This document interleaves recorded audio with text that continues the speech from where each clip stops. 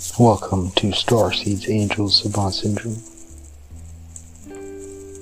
Basically ASMR. Basically. Let me give you some crinkly sounds in the background. Hello. How are you? Good, I hope. Very good.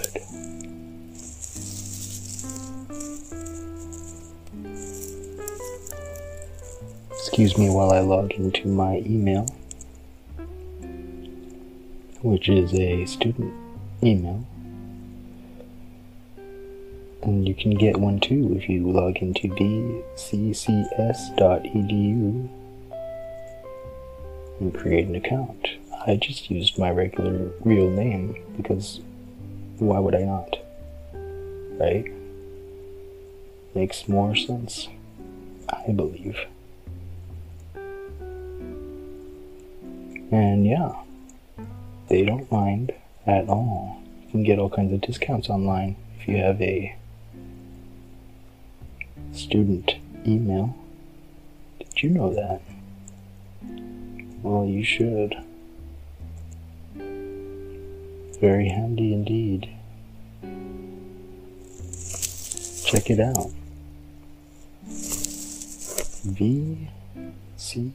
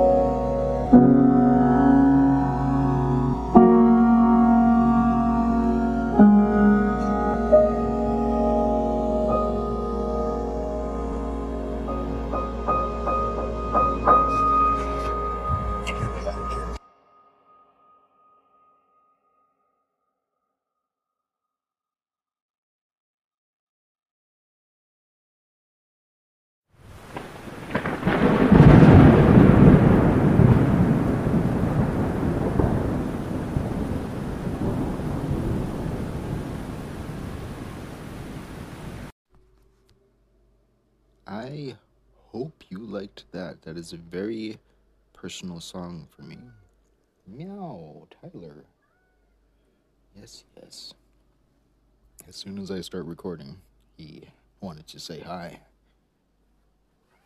Meow. Meow.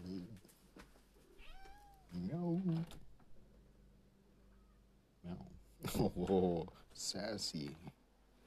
Just like this show.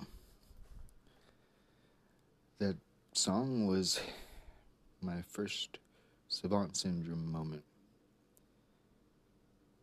My cousin had brought a piano over, and I never learned how to play. I'd mess around and poke at the keys and such, and she tried to teach me, but,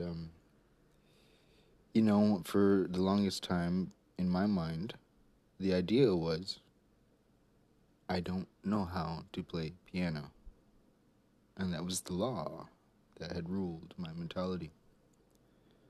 I don't know how to play, and you realize that. Have you ever tried to grab a guitar, maybe if you don't play guitar and, or the first time you played and tried, and you'd pick it up, and then you'd mess around, and then you'd be like, I don't know how to play, It's a common thing. We always want to say that. Giving ourselves the excuse, oh, I don't know how to play. To make up for the fact that we didn't kick ass right off the bat. And it's forgivable. Very much so. But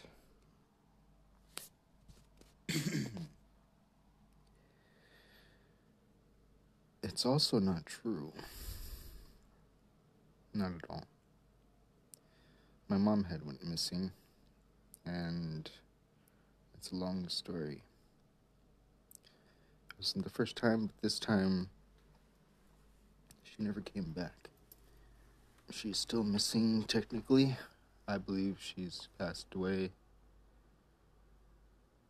But I love her very much. Even though I gave myself every excuse to not go and see her for half of my life. By the time I had made up my mind to go see her, she went missing. And just like that, I hated myself deeply for lagging, for making up every excuse, for telling myself, I'll see her sometime. I'll do it next month, next year. I can't, I got bills to pay. I can't take off work. Excuses. That cost me my mother from my life. And it was my choices that cost me that. It was my fault. Each day. As I gave excuses. But I didn't have words to it then. I didn't understand the dynamics, but they only existed in my heart. And that hurt. And, it was right at the beginning sometime, right around the first week, I think, when I had first heard that she had gone missing. She was up in Canada at the time, mind you. I didn't have a passport back then. I got one to go look for her, of course, and I was going to see her anyways because I had made up my mind, but that was not the idea of how I wanted to go up and, yeah, anyways. So I sat down at the piano one morning. I was distraught. I had no words. I didn't even know where to begin with my emotions. For a long time, I was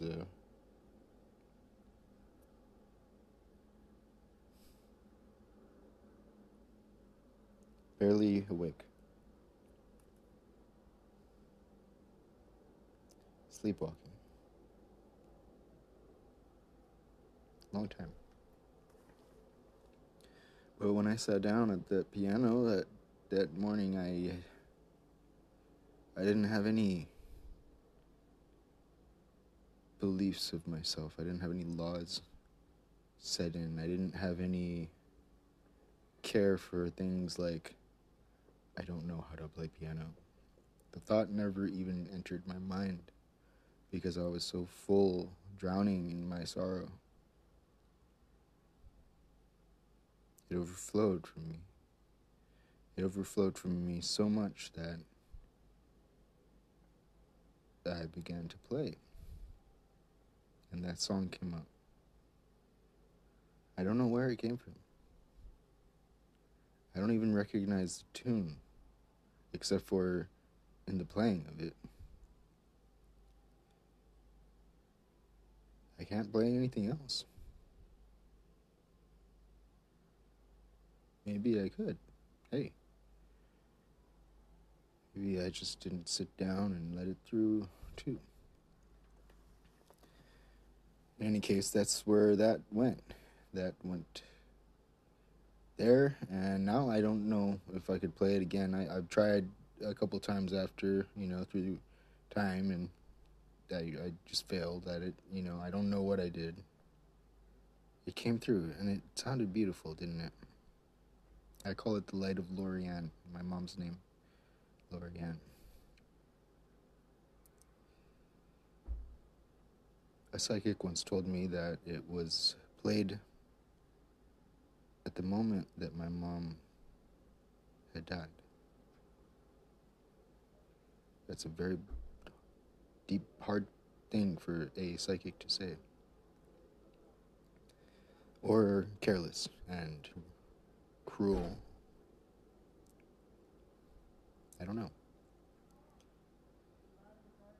But I had dreams of my mom afterwards, visiting me in my dreams. We would hug.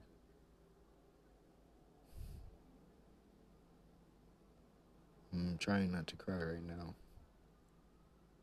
It's hard.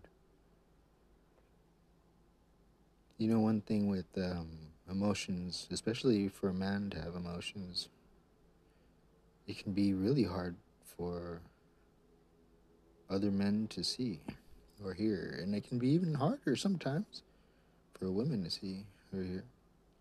And it depends. It depends on what kind of lives they were raised with, men or women. And the thing is that it reflects how much we ourselves want to cry about the things in our lives. Or, with empathy, the times that we have cried and the times that we wished that others were there for us.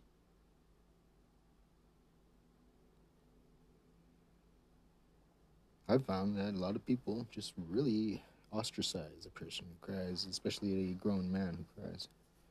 I don't. I always have compassion, especially when a person is crying. That is the most sincere thing, important thing that anybody could do.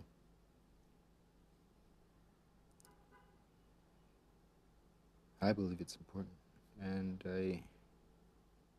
I'm always here if you need me.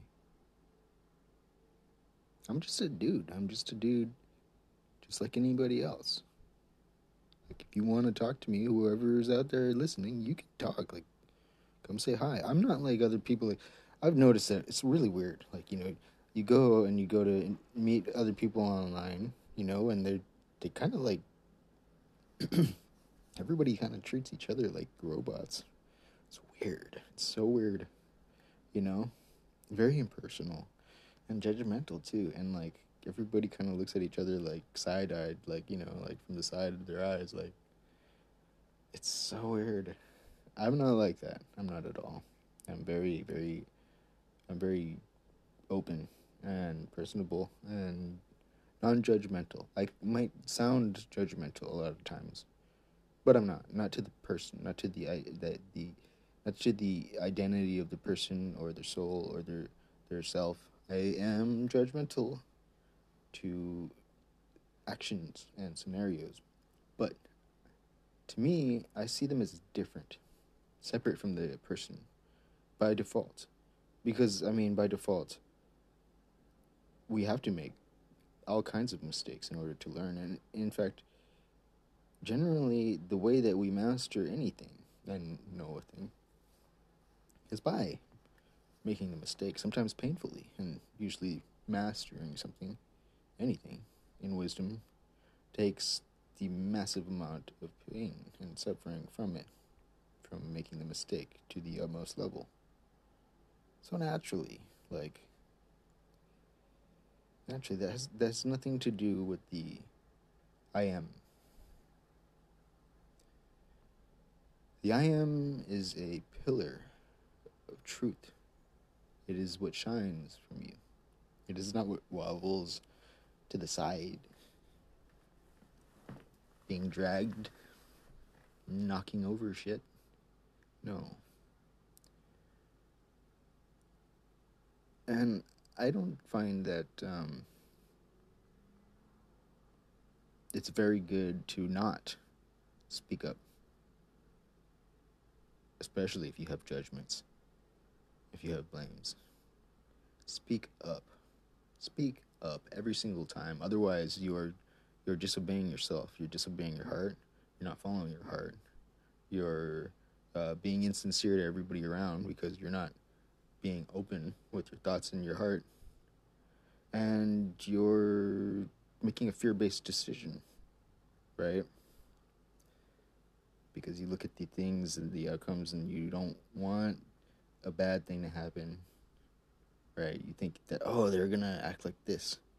And so I don't want to, I don't want to do that because they're going to act like that. You don't know how anybody's going to act. That's punishing somebody before the crime is even fucking a thing. Is even a factor in a scenario that you are imagining. So don't tell yourself what other people are going to do. You don't know. You don't. That's the whole thing about miracles, and that's the reason why we need miracles so much. Because everybody thinks that they know what other people are going to do, but how often do you actually take a leap of faith? Especially for others. Alain de Botton puts it as that love is the generosity of interpretation of another person's not so appealing natures.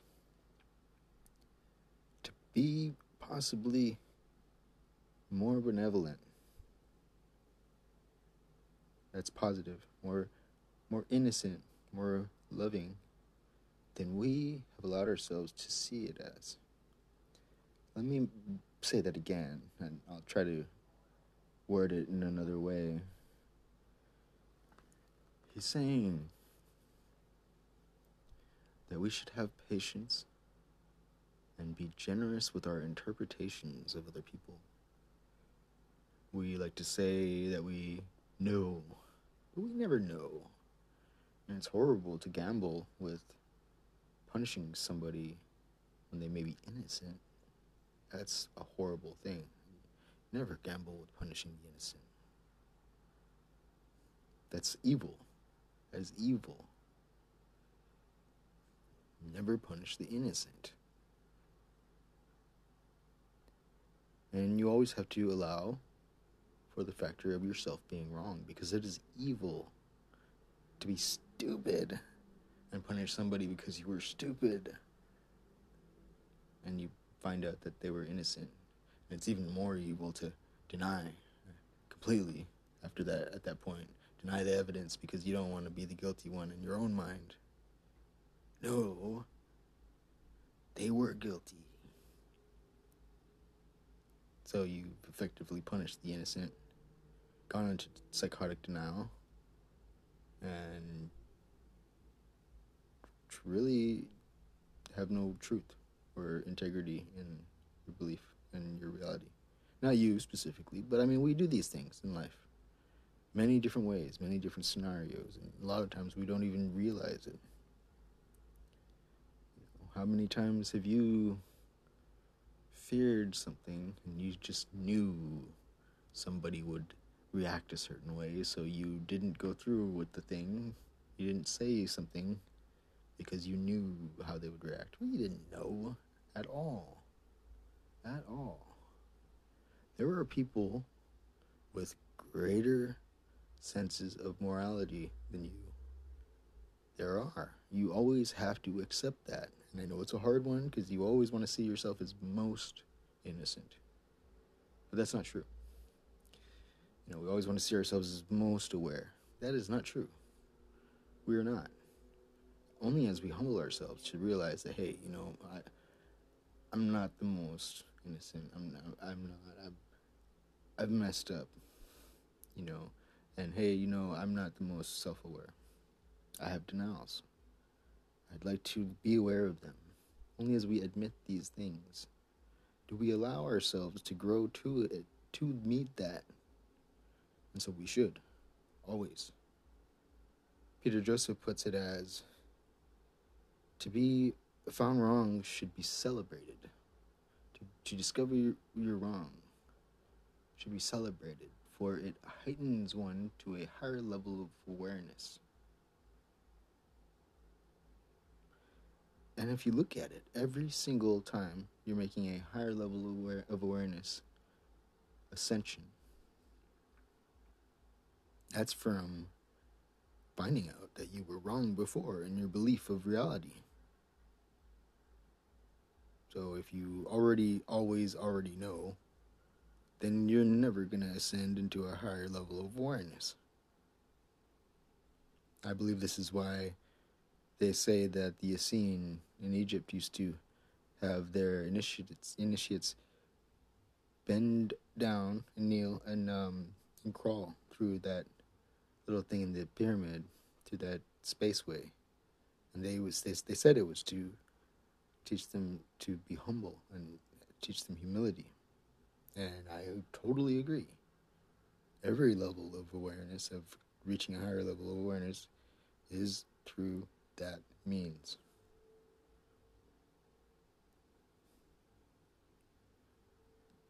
And, it's funny because it's like, it's weird, right? As you mingle in the spiritual circles, you talk to spiritual-minded people, and you find that so many of them are full of ego and pride. And then, well, that's what it seems like at first, at least, right?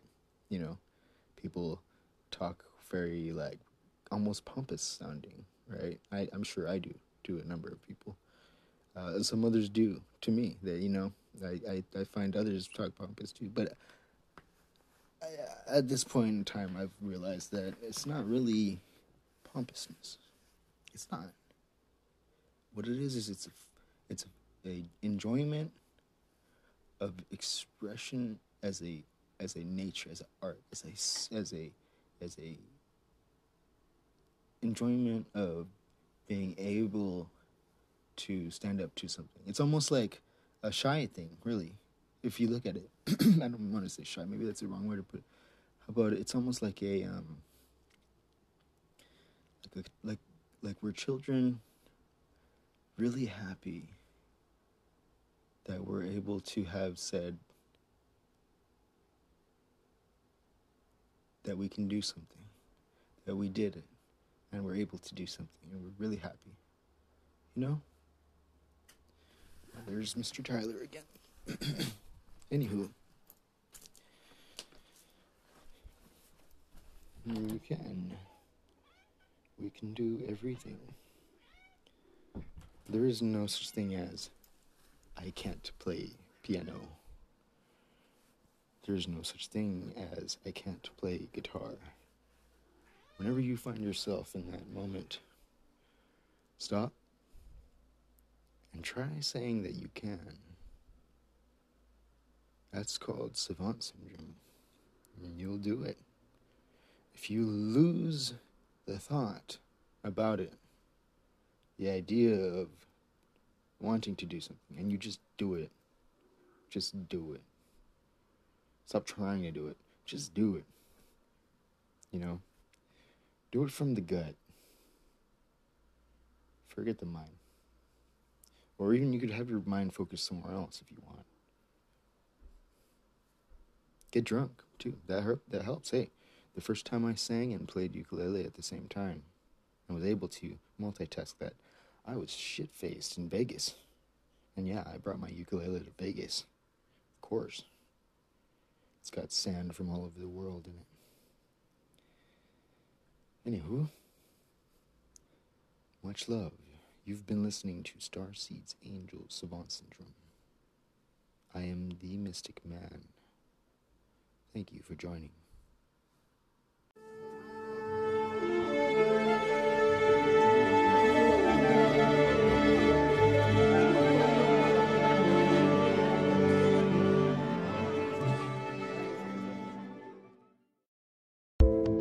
The Absurdity of COVID Cases by Jeff Deist, an audio Mises Wire narrated by Michael Stack. Today's headlines announce Donald and Melania Trump tested positive for COVID-19. Another claims 19,000 Amazon workers got COVID-19 on the job. Both of these pseudo-stories are sure to ignite another absurd media frenzy.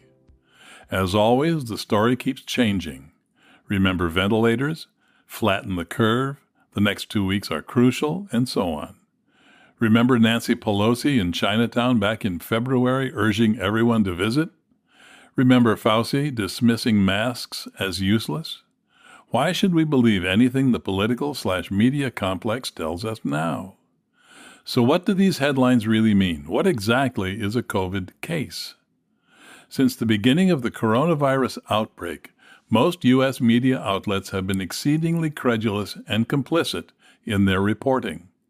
Journalists almost uniformly promote what we can call the pro-lockdown narrative, which is to wildly exaggerate the risks from COVID-19 to serve a political agenda. They may be motivated to hurt Trump politically, to promote a more socialist new normal, or simply to drive more clicks and views. Bad news sells, but the bias is clear and undeniable. This explains why media outlets use the terms case and infection so loosely, to the point of actively misinforming the public. All of the endless talk about testing served to obscure two important facts. First, the tests themselves are almost laughably unreliable in producing both false positives and negatives. And what is the point?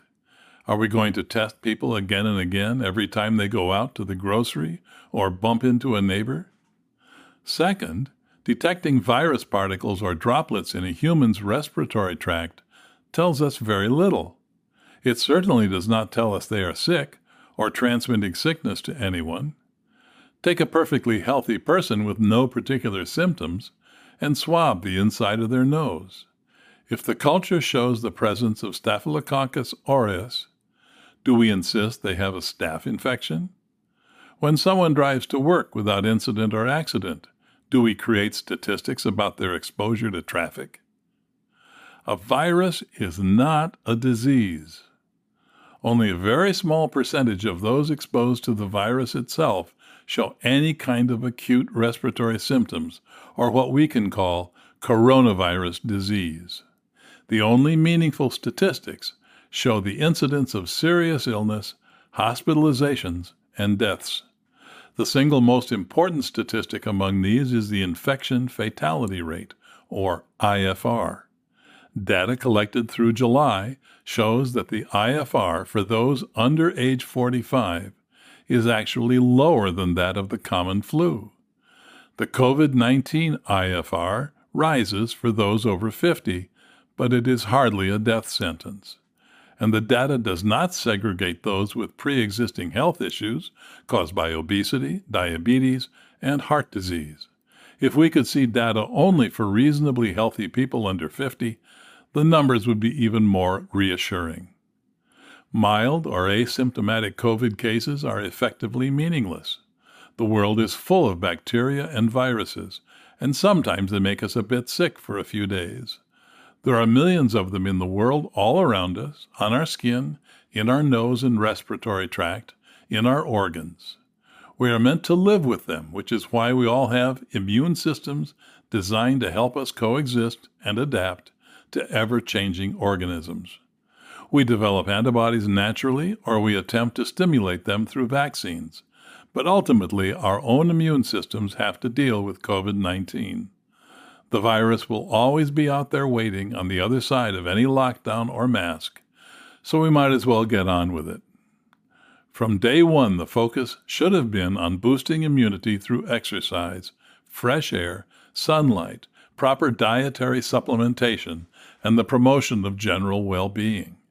Instead, our politicians, bureaucrats, and media insisted on business lockdowns, school closures, distancing, isolation, masks, and the mirage of a fast, effective vaccine. As with almost everything in life, state intervention made the situation worse. We can only hope many governors are removed from office either by impeachment or at the next election. Several, including Andrew Cuomo in New York and Gretchen Whitmer in Michigan, should face criminal charges for their lawless edicts. There is no due process exception for public health. Lockdowns were never justified either in terms of the COVID-19 risk or the staggering economic trade-offs which will be felt for decades. They certainly are not justified now, given 7 months of additional data showing that the transmission and lethality of COVID-19 are not particularly worse than previous SARS, swine flu, or Ebola pandemics. We still don't know how many of the reported 200,000 U.S. COVID-19 deaths were actually caused by the SARS-CoV-2 respiratory disease, or simply reflect people who died of other causes after exposure to COVID-19. We do know that the harms caused by the lockdowns far outweigh the harms posed by the COVID-19 virus. We have had nearly 8 months of life and liberty stolen from us by politicians and their hysteria-promoting accomplices in media. How much more will we accept? For more content like this, visit Mises.org.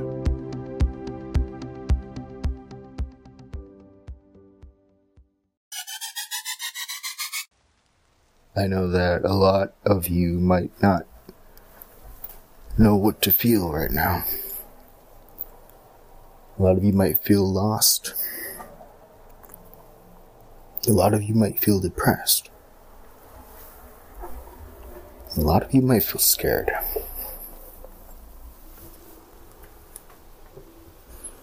And that's okay.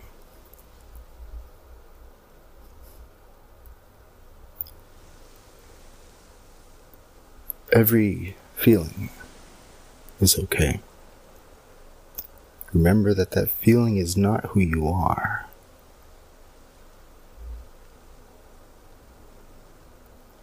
Allow yourself to settle. The more you try to fight how you feel, however you feel,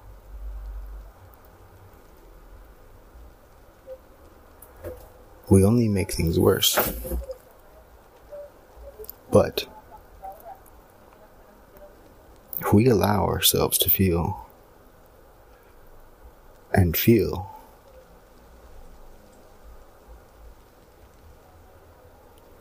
we allow the emotion to move through us fluently.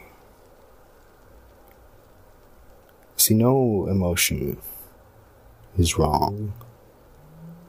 No emotion is bad. You might have bad thoughts and you might have wrong thoughts, but the emotion must be felt in order to move through the thought. And as you let yourself feel, you realize that you are not the feeling. You feel, but you are not the feeling. You think, but you are not the thought. You are the ever-present, ever-silent viewer, listener, feeler, forever.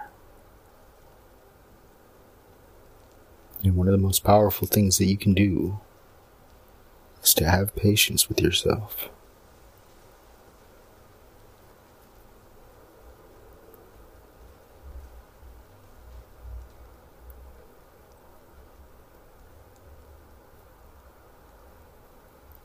The reason why you might feel scared or depressed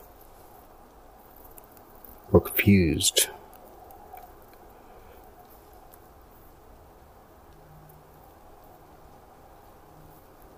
is most likely because you may have built up an idea of yourself. It's okay. We all do it. But that idea is not who you are. You might have gained your strength from an idea of character. But the idea is not who you are.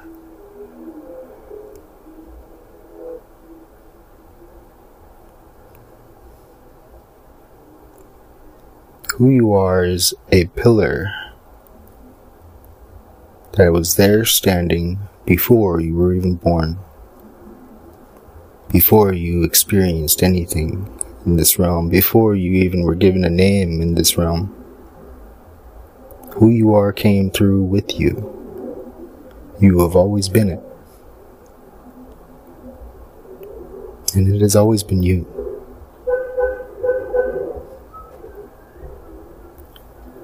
And through all of life, you have been expressing it, aiming to express it, more fluent, more true. But sometimes we get lost, and sometimes we feel more found.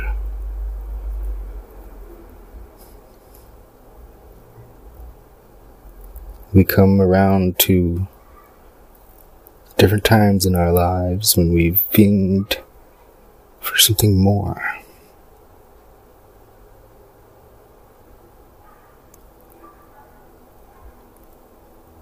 And then we come around in certain times in our lives where we feel bliss and content.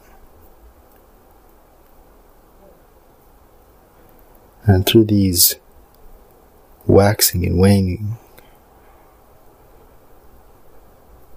of our egos, of our personas,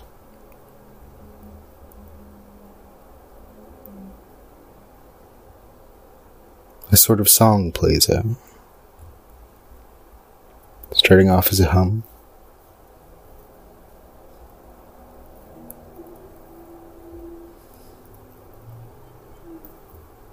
eventually carrying a tune, and that song is yours, only yours.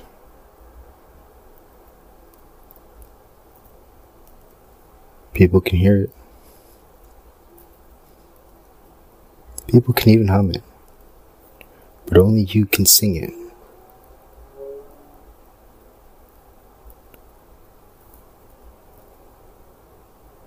Perhaps others could share your song too, if you could sing it most fluently so it could be understood, heart to heart.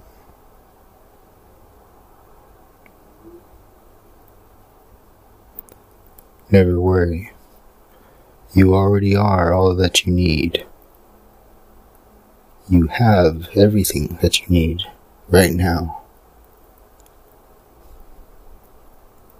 And everything else is right around the corner.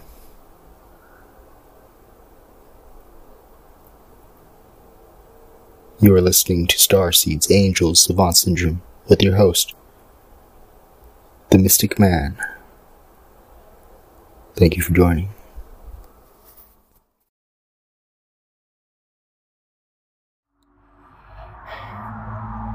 I don't know where I cut off, but I'll just jump right back into it. So I was talking about what is a mystic and what makes a mystic a mystic. Is it all that woo magic?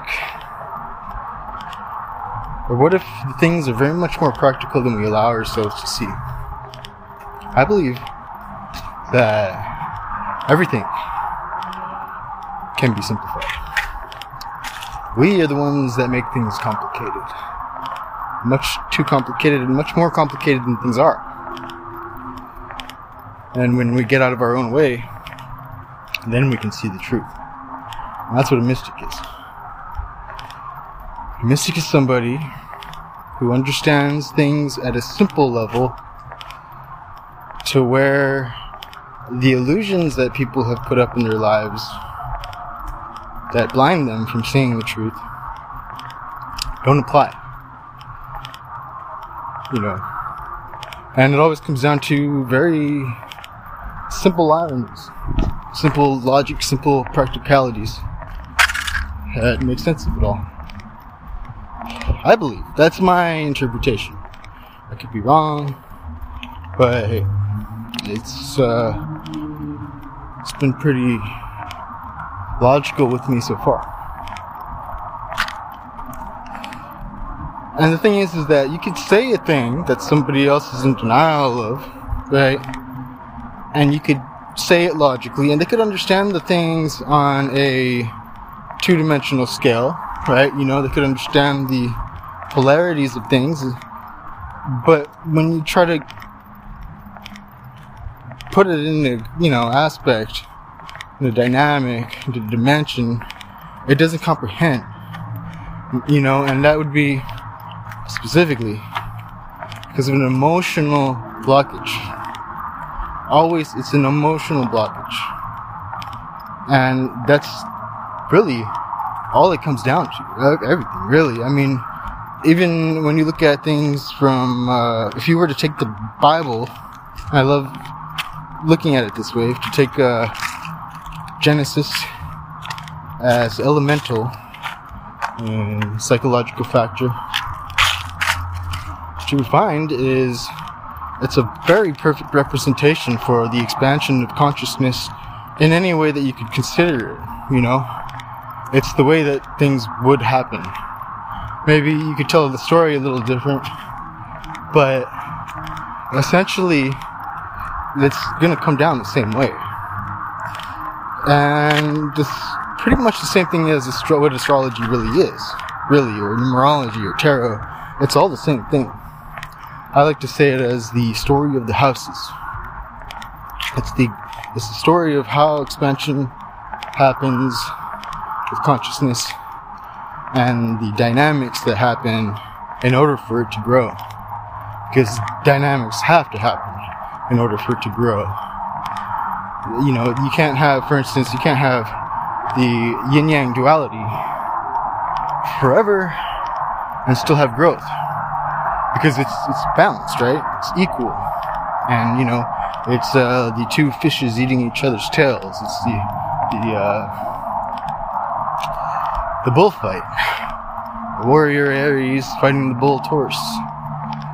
Forever. And it would never stop. Because Aries is too self-centered, and Taurus is bullheaded. And, I know these ironies are, these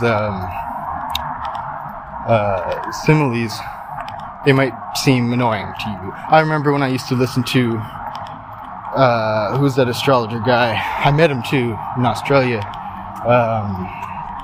Santos. Yeah.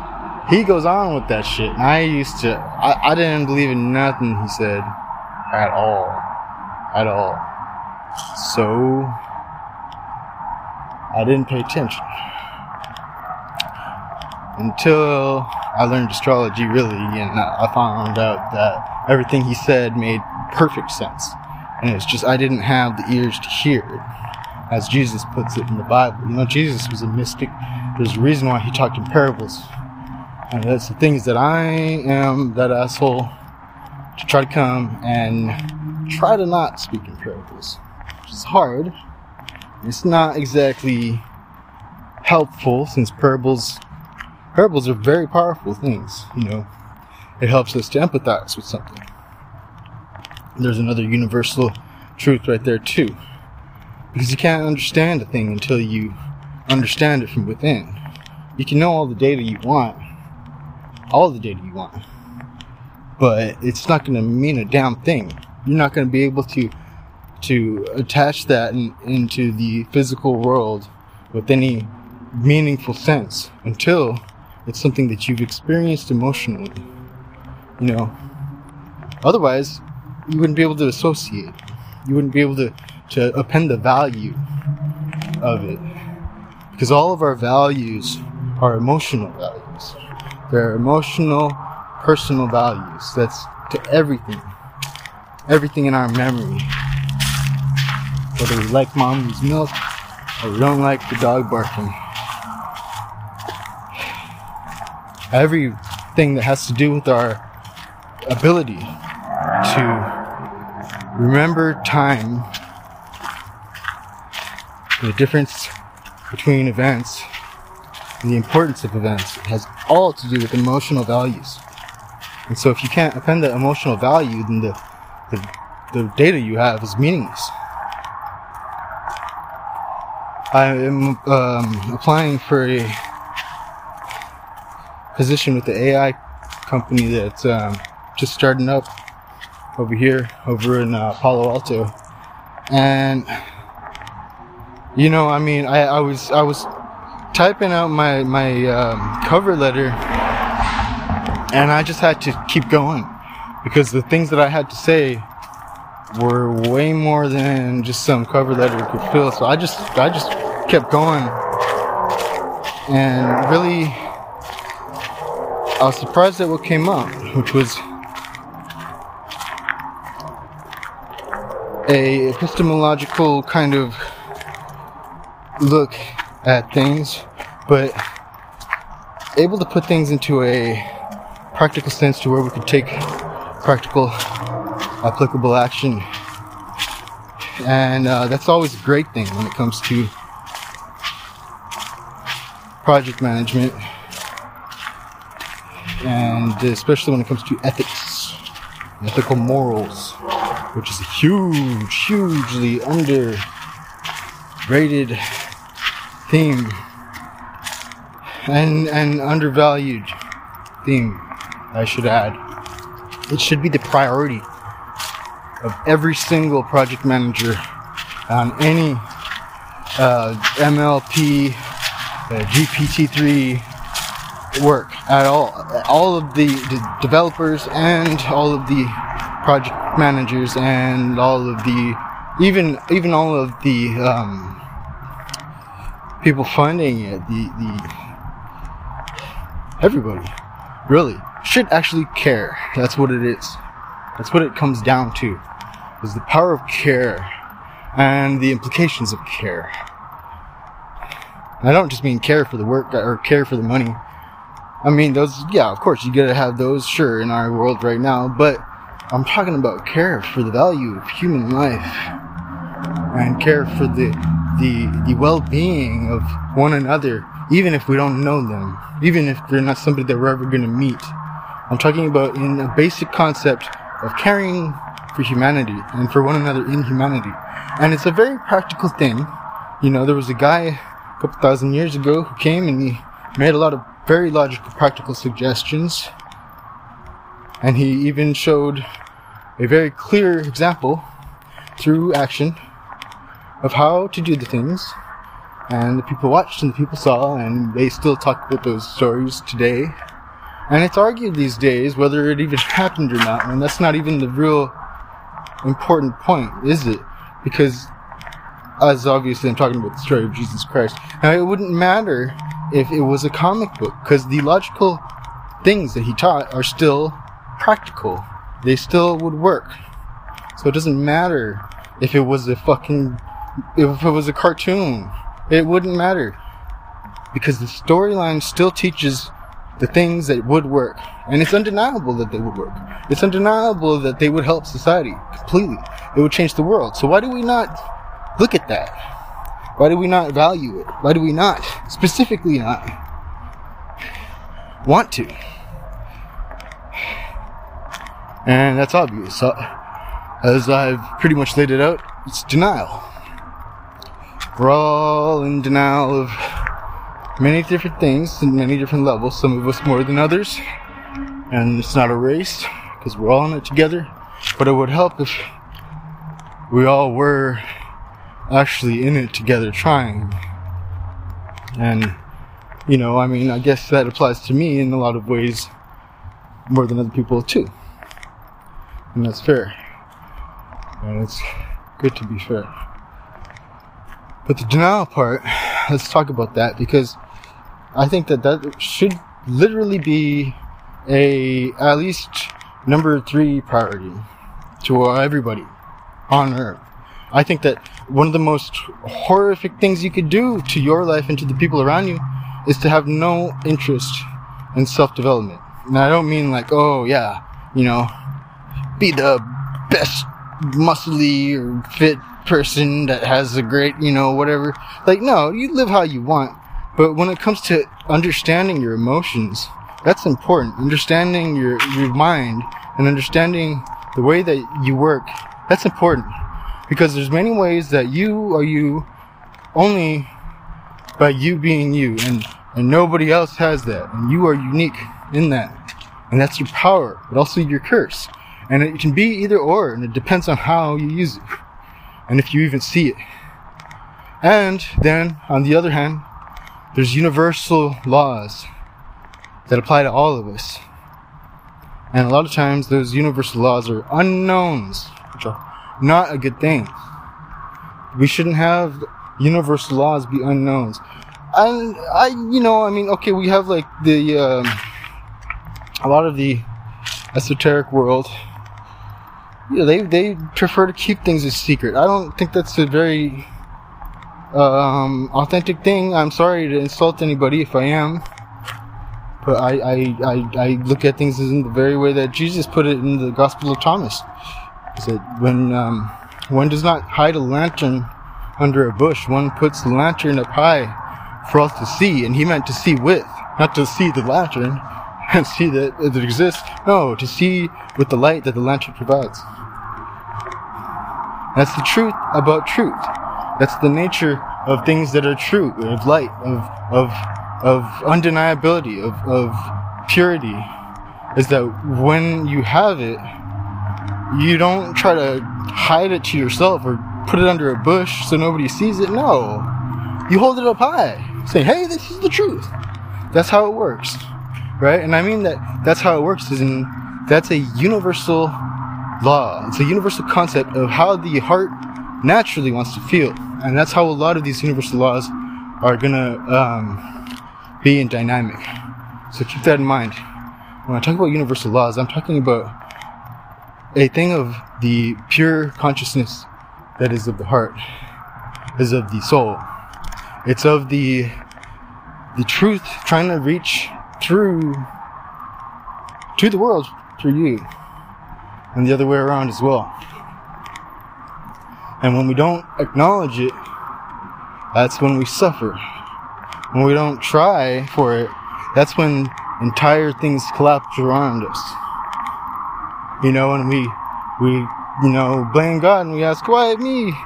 And, we don't really keep in mind that the entire process is entirely self-designed. We I know I hate hearing that myself, so, I understand if you don't like hearing it either. I know.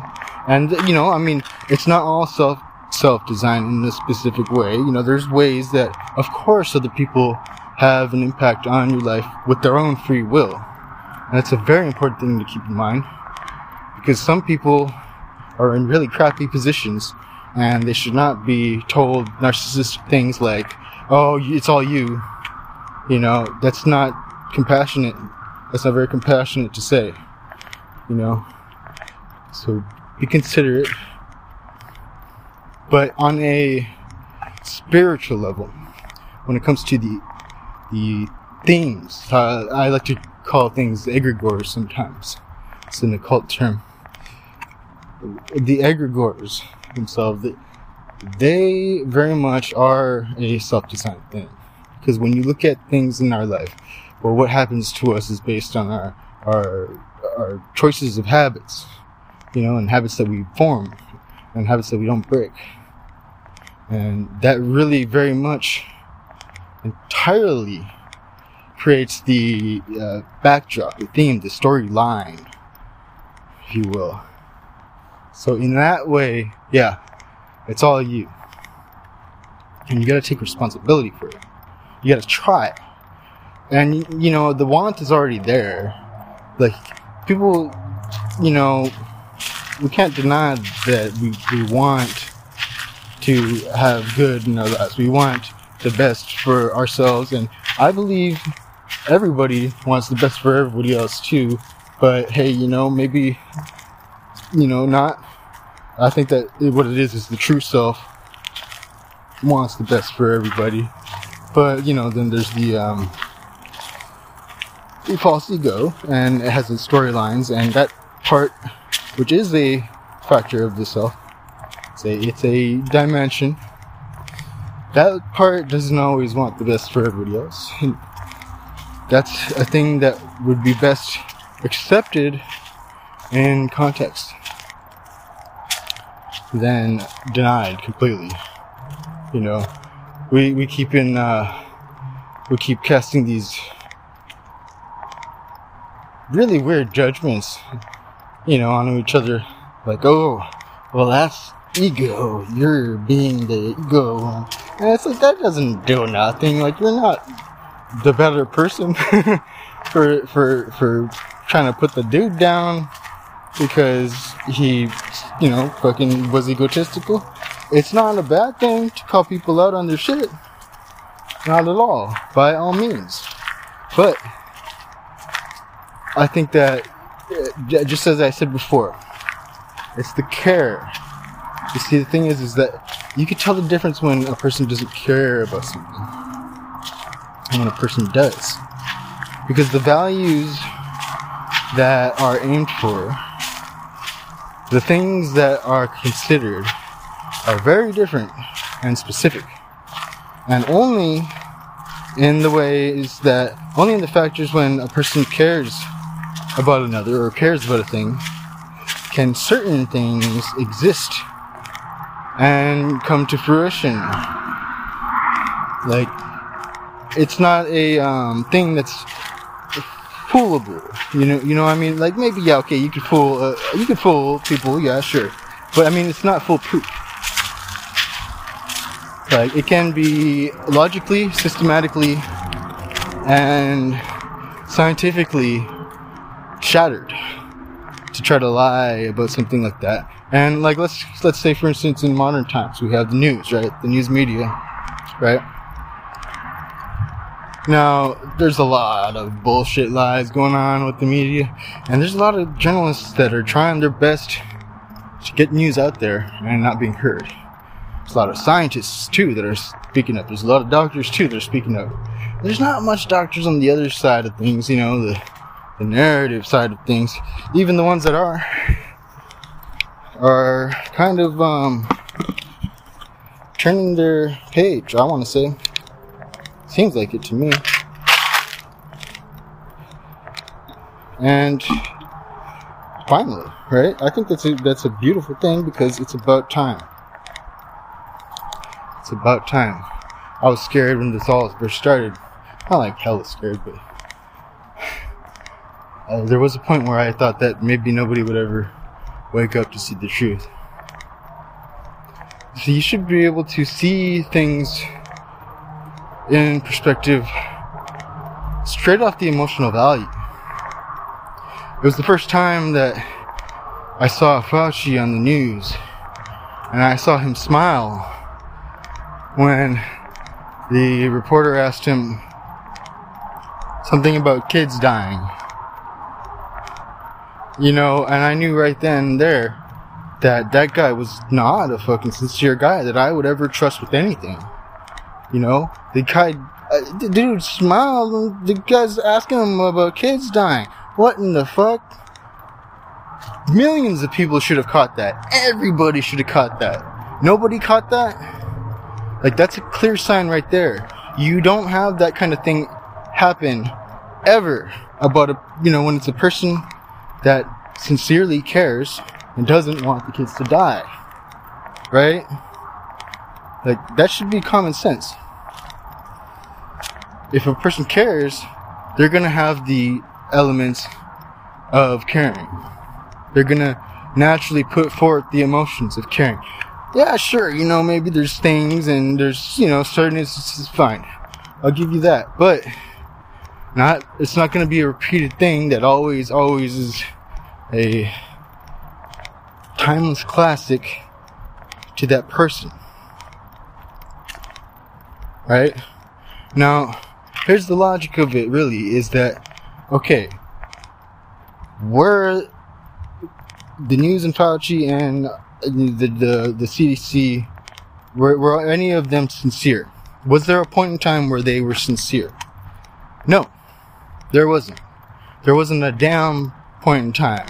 They were insincere every single point of the way. You could tell by the ways in which they aimed their attention, the ways in which they aimed their drive and their goals.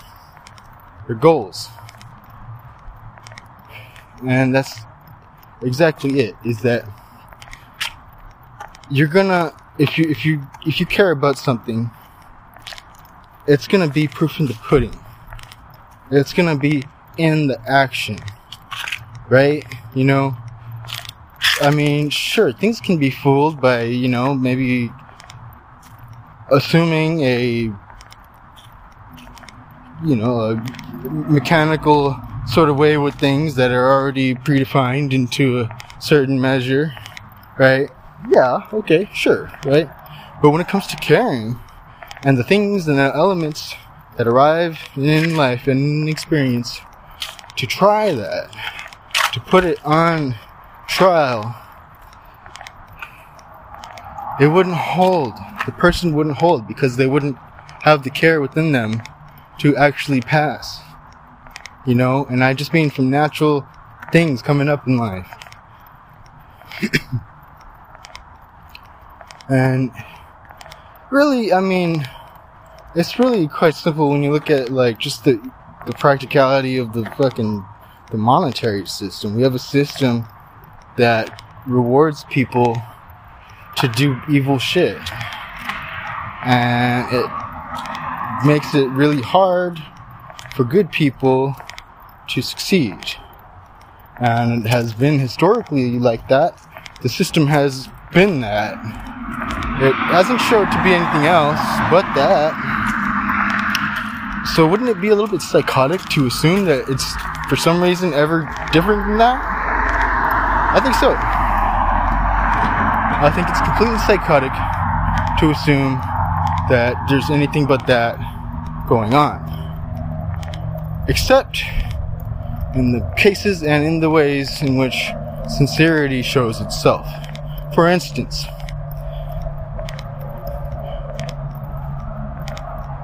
almost 2 years ago, there was one man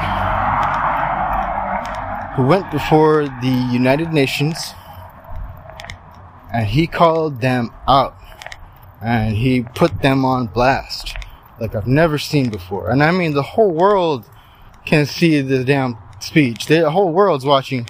And he went and he called out the assholes that were doing evil shit and that were doing sneaky shit and that were trying to do shit shady behind everybody's back and trying to get away with it.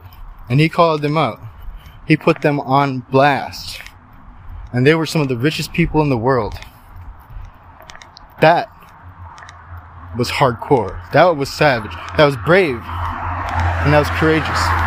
And you don't have that kind of thing done just by, just by them plotting it out together. Like, come on, really? Like, I'm not gonna, like, have some plan where, like, that's like saying, like, okay, you know what, we're gonna plan this out, and then you're gonna come over to my house, and, like, you're gonna fuck my wife, and I'm gonna act upset. Like, why the fuck would you let that? No. Like, no, dude. Like, it's this kind of same concept, I would say. The only difference is that these rich globalists probably wouldn't care so much about their wife as much as they would about getting their egos insulted, I think. That's generally the way it goes with people of wealth, really, but not always, because that guy was a wealthy guy too, the guy who spoke up. And that same guy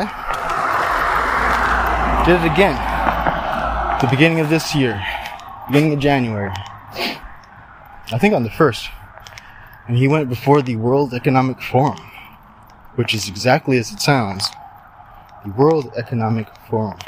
That is the world's most richest people's club. They're the globalists. Come on. All the most wealthiest business owners, all the princes and kings and queens of their own nations. It's the globalists. Right? And, even the guy giving his introduction was nervous because he didn't want the guy to say anything crazy, and he must have known the context. And he said, I'm really glad to have so-and-so here. This shows that he's really finally coming around to, our plan or whatever the fuck. I can't remember exactly what it was he said. But it was something like that. And then dude, comes up to go talk and give a speech, and guess what? He laid it on them for an hour. Over an hour. Just insults after insults after insults. Now, you might not be able to catch it if you don't keep in mind the concepts and the aspects and the dynamics that, hey, he's talking to the richest people in the world here. Certain things that he's gonna say, like when it has to do with, like, America, they're gonna insult them. It's gonna be insulting to them in the context. Especially if they were trying to get control of America. Which he said in that speech too. And he said, and I roughly, loosely quote, America will never fall to the hands of unelected fascist dictators.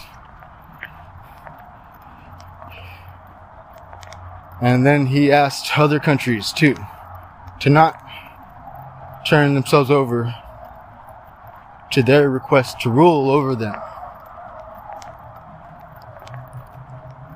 Unelected officials. I don't know why that's a thing. Like,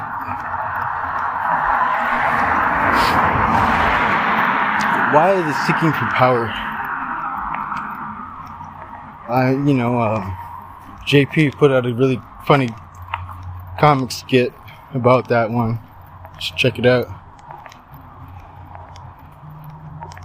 And, I guess, people might think that it's intoxicating. I don't think so, really. I think that it's lazy, really.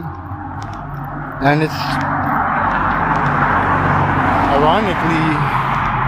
ironically it's weak. I mean, come on, if you look at it, it's like okay, you're gonna play a video game, right?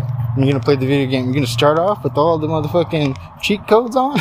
Like, no, dude, you're gonna start off a level fucking zip with nothing, and you're gonna work your way up, and that's how it's fun. That's how it's enjoyed. I mean, if you just got everything right off the bat, then what's the point? You know, it just becomes like a stupid, repetitive thing at that point. And you know, I guess whatever, you know, different things for different people, whatever floats your boat. But you know, I mean, that's a kind of universal concept too, a universal law too, when it comes to the grasping for control. You know, as we see a cat fall off a tree, it does not grasp for control. If it did, and it flung itself about, and I'm quoting Alan Watts here, and it flung itself about, it would fucking try to cling to itself, and it would fucking hit the ground, and it would break its back and probably die. But it relaxes instead. And as it relaxes, it turns over, and it naturally falls on its feet, and it lands on its feet every time.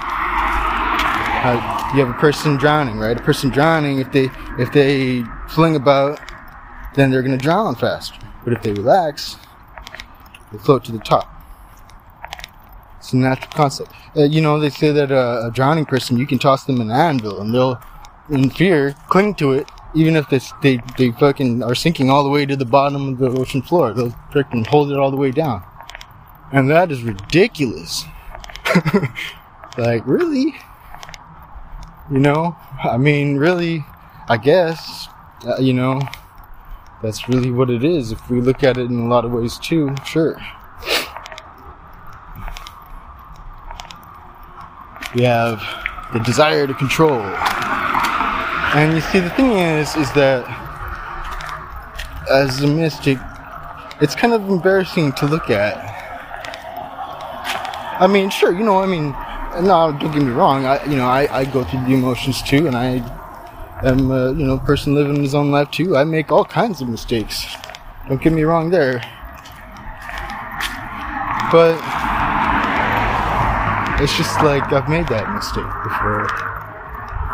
And it's embarrassing because I know that as I see it, you see, you only try to grasp for control when you feel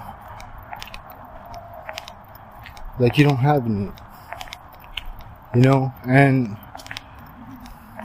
that comes from an emotional value. That comes from an emotional void, a void that is trying to be, you know, you're trying to fill it with something that it's not going to fill it, because it's not even the same context. It's not even the same realm, you know. To try to search and grasp and pull for control and power, it's fear. It's fear. It's fear-based. It's the same thing with greed. Greed is a fear-based concept. You would not have greed if there was comfort. That's the irony of it. You see, the thing is that comfort, what is comfort? Comfort is the feeling that you're fine as you are, that you don't need anything, right? You know? So what is greed? Greed is the opposite. Greed is the I don't have enough.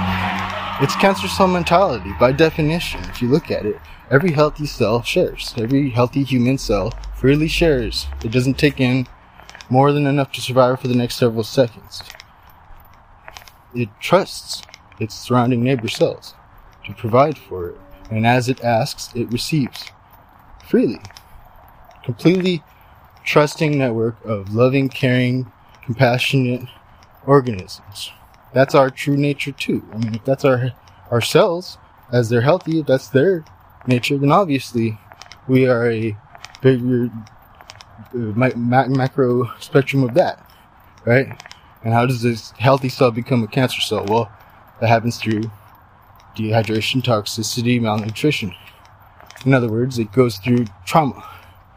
It goes through trauma, which hurts it, and it becomes afraid of it happening again. If you imagine the Great Depression and what the Great Depression did to America, pretty much like that.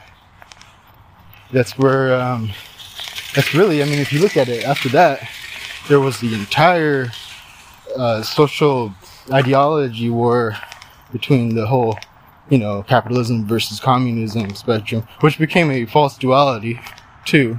It's not even real. It's not even a duality, because these things are totally man-made concepts that are really ways of ignoring the very much more universal factors. It's like a smoker, trying to not quit smoking cigarettes, right? And trying to deny the fact that he's got cancer. And, but still at the same time trying to work up his health and deny at all that smoking is the cause. It's like both capitalism and communism are wrong. They're bad. It's like a dead cat and a dead dog is on the floor. It's been dead for fucking 50 years. Why the heck would you think that that's the way? Why would you think that either one of that is the way to go? Just dead on the floor. We made those things up. We could make other things up. And I did. I already did, too. I wrote that in an open letter to the World Economic Forum not long ago. And in it, I described a project that I've been working on. I explained the logical process of it. I aligned it to blockchain and the Bitcoin process, and then I added my little film there too. Yeah. And I inadvertently, totally on accident, ended up answering the question, the Peter Joseph's question, when he asked the 3 questions on the whole zeitgeist thing, the economic fallacies like structural violence. Because I put that at the end of my open letter. Just remembering what he talked about, but I didn't remember that and see that in perfect, linear context to where he asks. That's why he asks at the end, if you know any way to solve this, without taking down the capitalist system, then please let me know. He didn't, he seemed like he didn't believe that there was a way, and I will be honest, I didn't believe that there was a way for a long time either. Because I saw that video maybe 3 years ago. I didn't think there was a way. And hey, you know what? I found a freaking way. We created a whole nother market economy based on entirely different value systems. And it makes sense. It makes practical sense. The things that we value right now are not very valuable at all. Now when it comes to our survival as a species. And the things that we've been ignoring, well, those are actually really important values that we all really care about in our lives. So why would we not monetize that? It could be it should be, and it will be. How about that? It will be a entirely new system, completely independent of the one we have now. It doesn't have to jeopardize it. It doesn't have to intermingle with it at all. It can be completely separate. And this way it does not harm any investors' relationships or special interests. And it can entirely exist side by side in harmony, or it can completely be swapped for it. I think that eventually it would. And I think that it would be more practical too.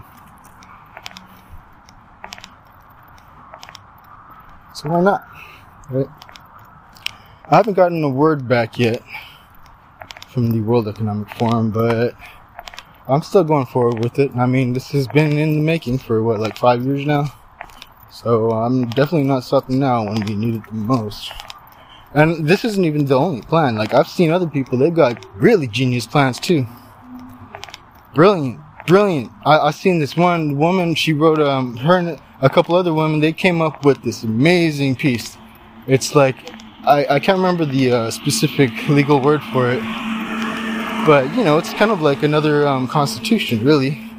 They said it good. They said it really, really good.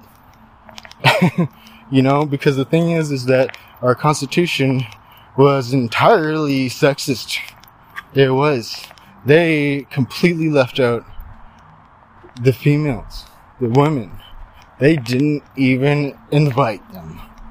And I said that kind of, you know, in a corny way, but it's true. It's true. And that is an important thing to understand and value in context. Because when we're talking about legalities and we're talking about something that's supposed to be a foundational truth and accepted concept that becomes not so much a decided thing, but more of an uncovering of a wholesome, as in the whole community agrees that this is a uncovery of a natural law, a natural concept.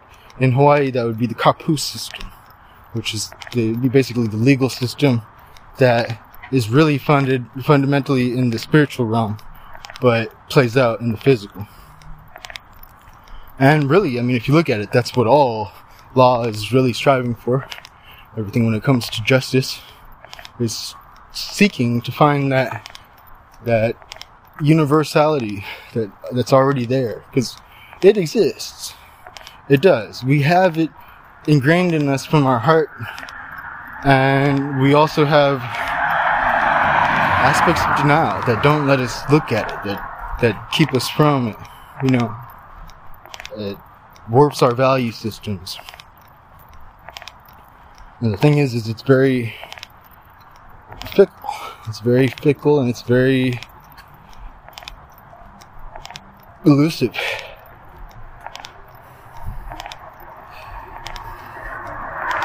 But it is solid. It exists in a very much fundamental foundation, and it can be argued. I argue it all the time. That's one of the things that I strive to do, is to pretty much fulfill what a lot of others have done before me, and really, you know, created they really created the foundation, actually, really. It's already there. It's just that people are not educated enough to go and respect it and learn it. You know, these concepts like, for instance, David Hume. David Hume did a huge one. It explained how the passions are what control our actions. And it should only ever be like that. He said it that way, and I agree. It should only ever be that way. He said it as, reason is the slave to passion, and only ever ought to be the slave to passion. And you see, the thing is, that might seem really, you know, backwards, right? You know, you might think that that's backwards. Like, oh, okay, why the heck would we want to put our passions as our leading factor over our sense of reason? And let me tell you why. See, the thing is that all of us, if you really sincerely look at it from a purely sincere way, you see that, hey, you know what? We're always freaking obtuse. All of us are blind. We're always going to be missing the point if we're seeing things just from our own angle. And that's because the reality that we live in is not something that's just in our own perspective. You know, it takes two eyes to see depth. You know, in the same form of matter, it takes multiple people to see truth. And it takes multiple people communicating freely in order for that truth to be grasped. Because the reality we live in is not just a dimension that can be grasped by a single person. It takes that teamwork, it takes that community, and it takes that society. And the more you have together, working together, trusting one another, the more that depth can be reached. And it cannot ever, at all, be reached by one person arguing that everybody's wrong. And I hate saying that. right? Because I'm usually that one person, you know. But the thing is that it's true. It's true. It's by default. I mean, that does not mean that one person could not hold on to a truth that everybody else does not understand. But the thing is that you see, the irony is that they're doing it out of love. Just by default, by the way. You know, you don't go and tell, you know, like I said with the truth earlier, you know, the truth is something that you hold up high for all to see. And that's the thing, because you do that because you care. You want people to see. You know, you don't want people to be blind. Nobody does. Why do people want that? I think things like the CIA, the FBI, all that shit, it is such a bad idea to have people not know the truth and be running around with lies in their heads and not understand things. Dude, that is such a bad idea. And you'd have to keep generating it too? No. That cannot ever lead to harmony. Come on. This is sincerity. If the aims, which are aimed for, and they are claimed to be aimed for, were sincere, then you would have truth. You would have reality. You'd share the expression that is real. You know, all the fucking lies and all that bullshit. You know, it sucks. And it sucks that we still are in that kind of, you know, world where we have to respect some of the laws of that, you know, revolve around that in certain ways. Sure, we do. There's always the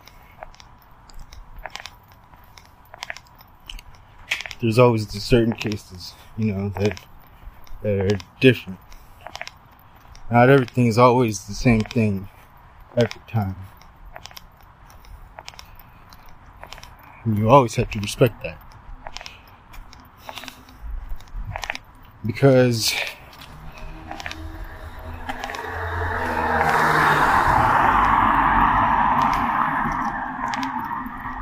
you could defeat 100 enemies, and they could all walk the same way and wear the same armor.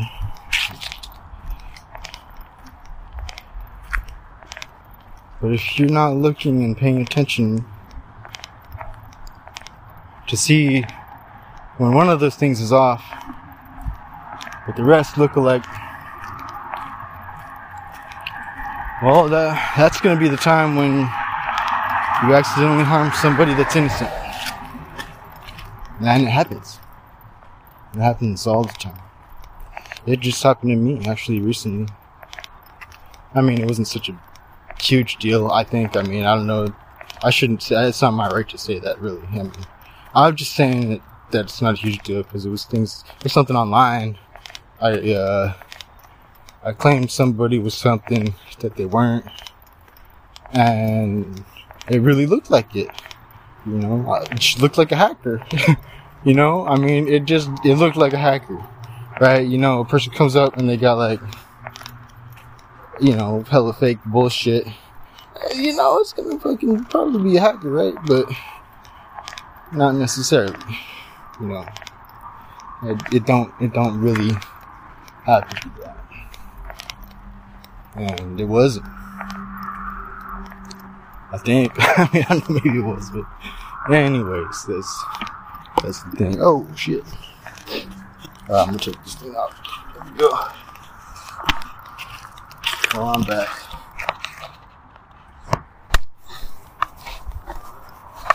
So, we caught all that. That was fun. I think we touched on three, maybe 4 universal truths there. It's all things of the heart, really. I mean, if you just pay attention to sincerity from the heart, like, and follow that all the way. You know, don't turn. I mean, you're gonna turn eventually, right? You know, because it's a hard thing. I mean, to go all the way, but just try to follow the heart all the way. And that's going to lead you all the way to God. Of course it is, because God is love. It's going to be painful. It's going to be painful. And a lot of times, we might not want to go through with it anymore.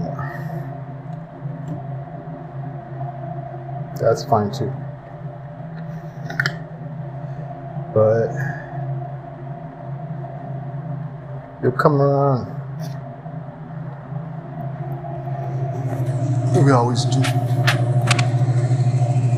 Urmao ke eo ka aina ka pono o humanity.